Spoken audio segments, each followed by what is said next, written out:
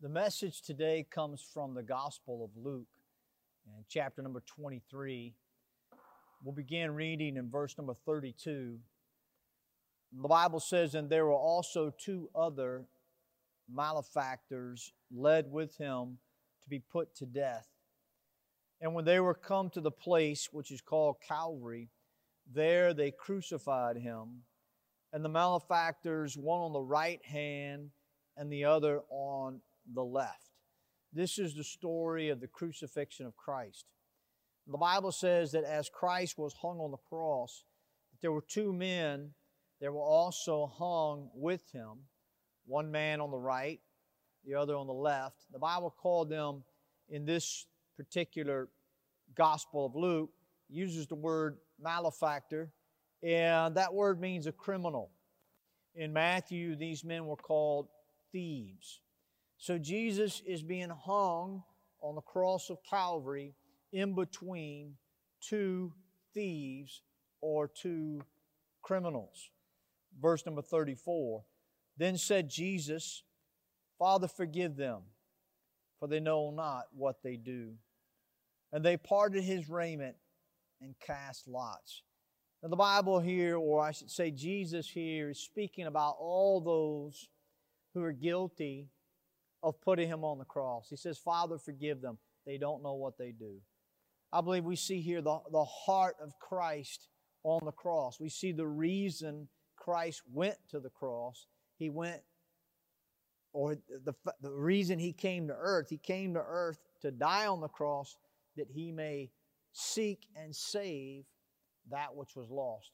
He was on that cross dying for the sins of those who nailed Him to the cross, dying for your sins and mine, and His desire in His dying moment, in His time of suffering, is that we would be forgiven. In verse number 35, "And the people stood beholding, and the rulers also with them derided Him, saying, He saved others, let Him save Himself, if He be Christ, the chosen of God." So Jesus had been known throughout His ministry of being a miracle worker. He had healed the lame. He had restored the sight of the blind. He had brought the dead back to life. And now He's on the cross, and He seems at this point to be just a mortal man. And they are making fun of Him. They're mocking Him. They're saying, hey, if you're the Savior, your name is Jesus, which means the one who saves. It means Savior. Then save yourself. You saved others. Why don't you come down off that cross? Why don't you save yourself? Verse number 36, "And the soldiers also mocked Him, coming to Him and offering Him vinegar, and saying, If thou be the King of the Jews, save thyself." Now, I want to go to the book of Matthew, the Gospel of Matthew, chapter 27, where we see a parallel story, or the same story in a different gospel. And we'll read a few verses here, and I want us to see something specific. In verse number 41 of Matthew 27, the Bible says, "Likewise also the chief priest, mocking Him with the scribes and elders, said, He saved others, Himself He cannot save. If He be the King of Israel, let Him now come down from the cross, and we will believe Him. He trusted in God, let Him deliver him now if He will have him. For He said, I am the Son of God." Verse 44, this is the key verse I wanted you to see here. It says, "The thieves also, which were crucified with Him, cast the same in His teeth." Now, what does this mean? Well, there are several groups here that are making fun of Christ. There are several groups that are saying, if you're the Savior, then save yourself. The scribes, the priests, the Pharisees, the soldiers. But the two men that hung, one on the right, one on the left, the criminals, the thieves, those that had been proven guilty and were hanging on the cross with Christ, they also, both of them, also mocked him and said, hey, if you're the Savior, then save yourself. We go back to Luke chapter 23 and verse 38. And a superscription also was written over him in letters of Greek and Latin and Hebrew. This is the King of the Jews. And one of the malefactors which were hanged railed on him, saying, if thou be Christ, save thyself and us. But the other, answering, rebuked him, saying, dost not thou fear God, seeing thou art in the same condemnation? So in Matthew, the Bible says the thieves, plural, both of them, mocked Jesus. But in Luke, we have an account where one of the thieves is talking to Jesus and saying to him, hey, if you're the Son of God, if you're the Messiah, if you're the King of the Jews, then save yourself. But the other thief rebukes him and says, hey, do you not fear God, seeing that we are in the same condemnation as He is, as Jesus is? We're both also hanging on the cross. We're going to die. Do you not fear God? Verse 41, and we indeed justly, for we receive the due reward of our deeds. But this man hath done nothing amiss, or he has done nothing wrong. And he said unto Jesus, Lord, remember me when thou comest into thy kingdom. And Jesus said unto him, verily I say unto thee, today thou shalt be with me in paradise. This is the famous story in the Gospels of the thief on the cross. The man who Jesus said to him, today thou shalt be with me in paradise. And I want us to learn some lessons from this story today concerning our salvation. You know, how is it that we get to heaven? How is it that we can be with Jesus in paradise? This is something that we teach on this television program on a regular basis from many different angles, from many different places in the Bible, because there's nothing more important than knowing that when you die, that you're going to be with God. Whether you want to call it heaven, or whether you want to call it eternal life, or whether you want to call it paradise, to be with God is where we want to be, because the alternative from being with God is to be separated from God in a devil's hell or in a lake of fire. I don't want to go to the lake of fire. I want to be with God in paradise. And Jesus promised this thief that he would be with him in paradise. Let's learn some lessons. Number one, the thief recognized his condition. In Luke 23, verse 40, the thief said to the other thief, the Bible says he rebuked him, and he asked him a question. He said, dost not thou fear God, seeing that thou art in the same condemnation? So the thief recognized, along with the other thief, he said, we have been condemned. And he says in the next verse, and justly so. In other words, we deserve what we're getting. We're not up here because somebody falsely accused us. We're not up here as a case of mistaken identity. We committed the crime, and now we're paying the price.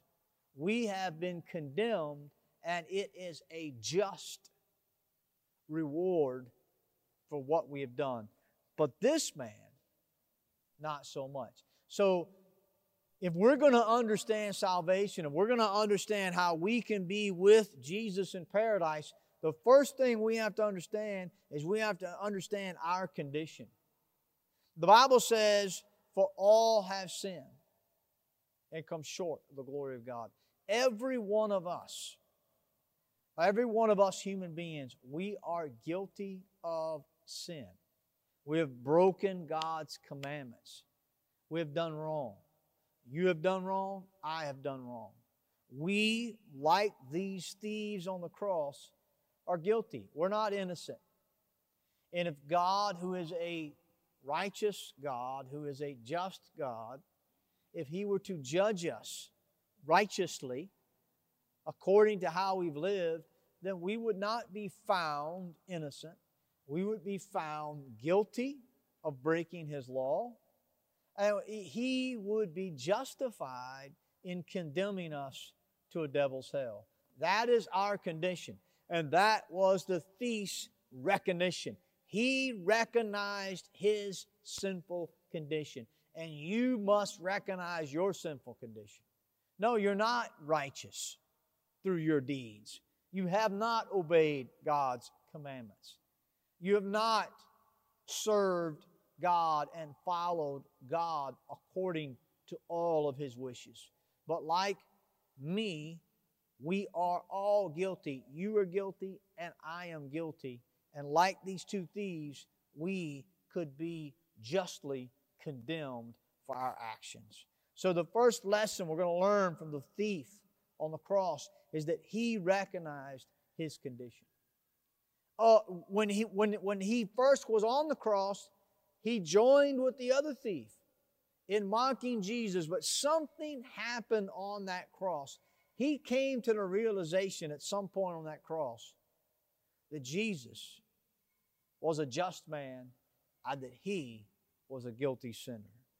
The second lesson that we want to learn from this story is that the thief recognized that he deserved punishment. The Bible says in verse 41, "And we indeed justly, for we receive the due reward of our deeds. But this man have done nothing amiss." He says, we're guilty, and so we deserve something. We have a due reward. Due means it's owed to us. And it's a reward, meaning we earned it. You see, a reward can be negative or positive. And in this case, it's negative. What we have earned for our deeds is this condemnation of death. We're being put to death because of our deeds. This man recognized that he deserved his punishment. And the Bible tells us, for the wages of sin is death. The Bible says, the soul that sinneth, it shall die.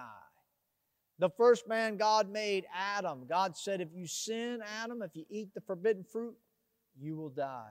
This is the punishment for death. This is what we deserve. And the Bible tells us in Revelation chapter 20 and verse 14 that death and hell were cast into the lake of fire. We deserve to go to the lake of fire because we have sinned. So we recognize our sinful condition. We have sinned. We recognize that we must face a punishment for that sin, and that sin is death. And this thief came to those two realizations. I'm a sinner. I'm wrong. I'm condemned to die. The third truth that we want to see here in this story is that the thief recognized who Jesus was. It says in verse 31, we indeed justly, for we receive the due reward of our deeds, but this man hath done nothing amiss. In verse 42, and he said unto Jesus, Lord, remember me when thou comest into thy kingdom. The thief recognized, number one, that Jesus was an innocent man. And he was a righteous man. That he had done nothing wrong. And he secondly recognized him as Lord. He didn't call him sir. He didn't call him just a man. He said, Lord, when you enter into your kingdom. He recognized him to be the Lord of glory, the one who has authority, the one who is righteous and sinless, who's dying on the cross for you and I. Yes, Jesus was sinless. Jesus was Lord. The Bible tells us in the book of John that in the beginning was the Word, and the Word was with God, and the Word was God. Jesus is the Word that came and dwelt among us. John chapter 1, verse 14. And the Bible says, we beheld His glory, the glory as of the only begotten of the Father. He was the sinless Son of God. He was Emmanuel, God robed in flesh. And He died for you and me on the cross of Calvary. The Lord died for His creations. So this thief, number one, recognized his condition. Number two, he recognized he deserved punishment. He recognized that there is punishment for sin. Number three, he recognized who Jesus was. Number four, the thief recognized that he needed to be saved. Now, it's very important we understand here, this thief is not saying to Jesus, he's not saying, Lord, save me from this crucifixion.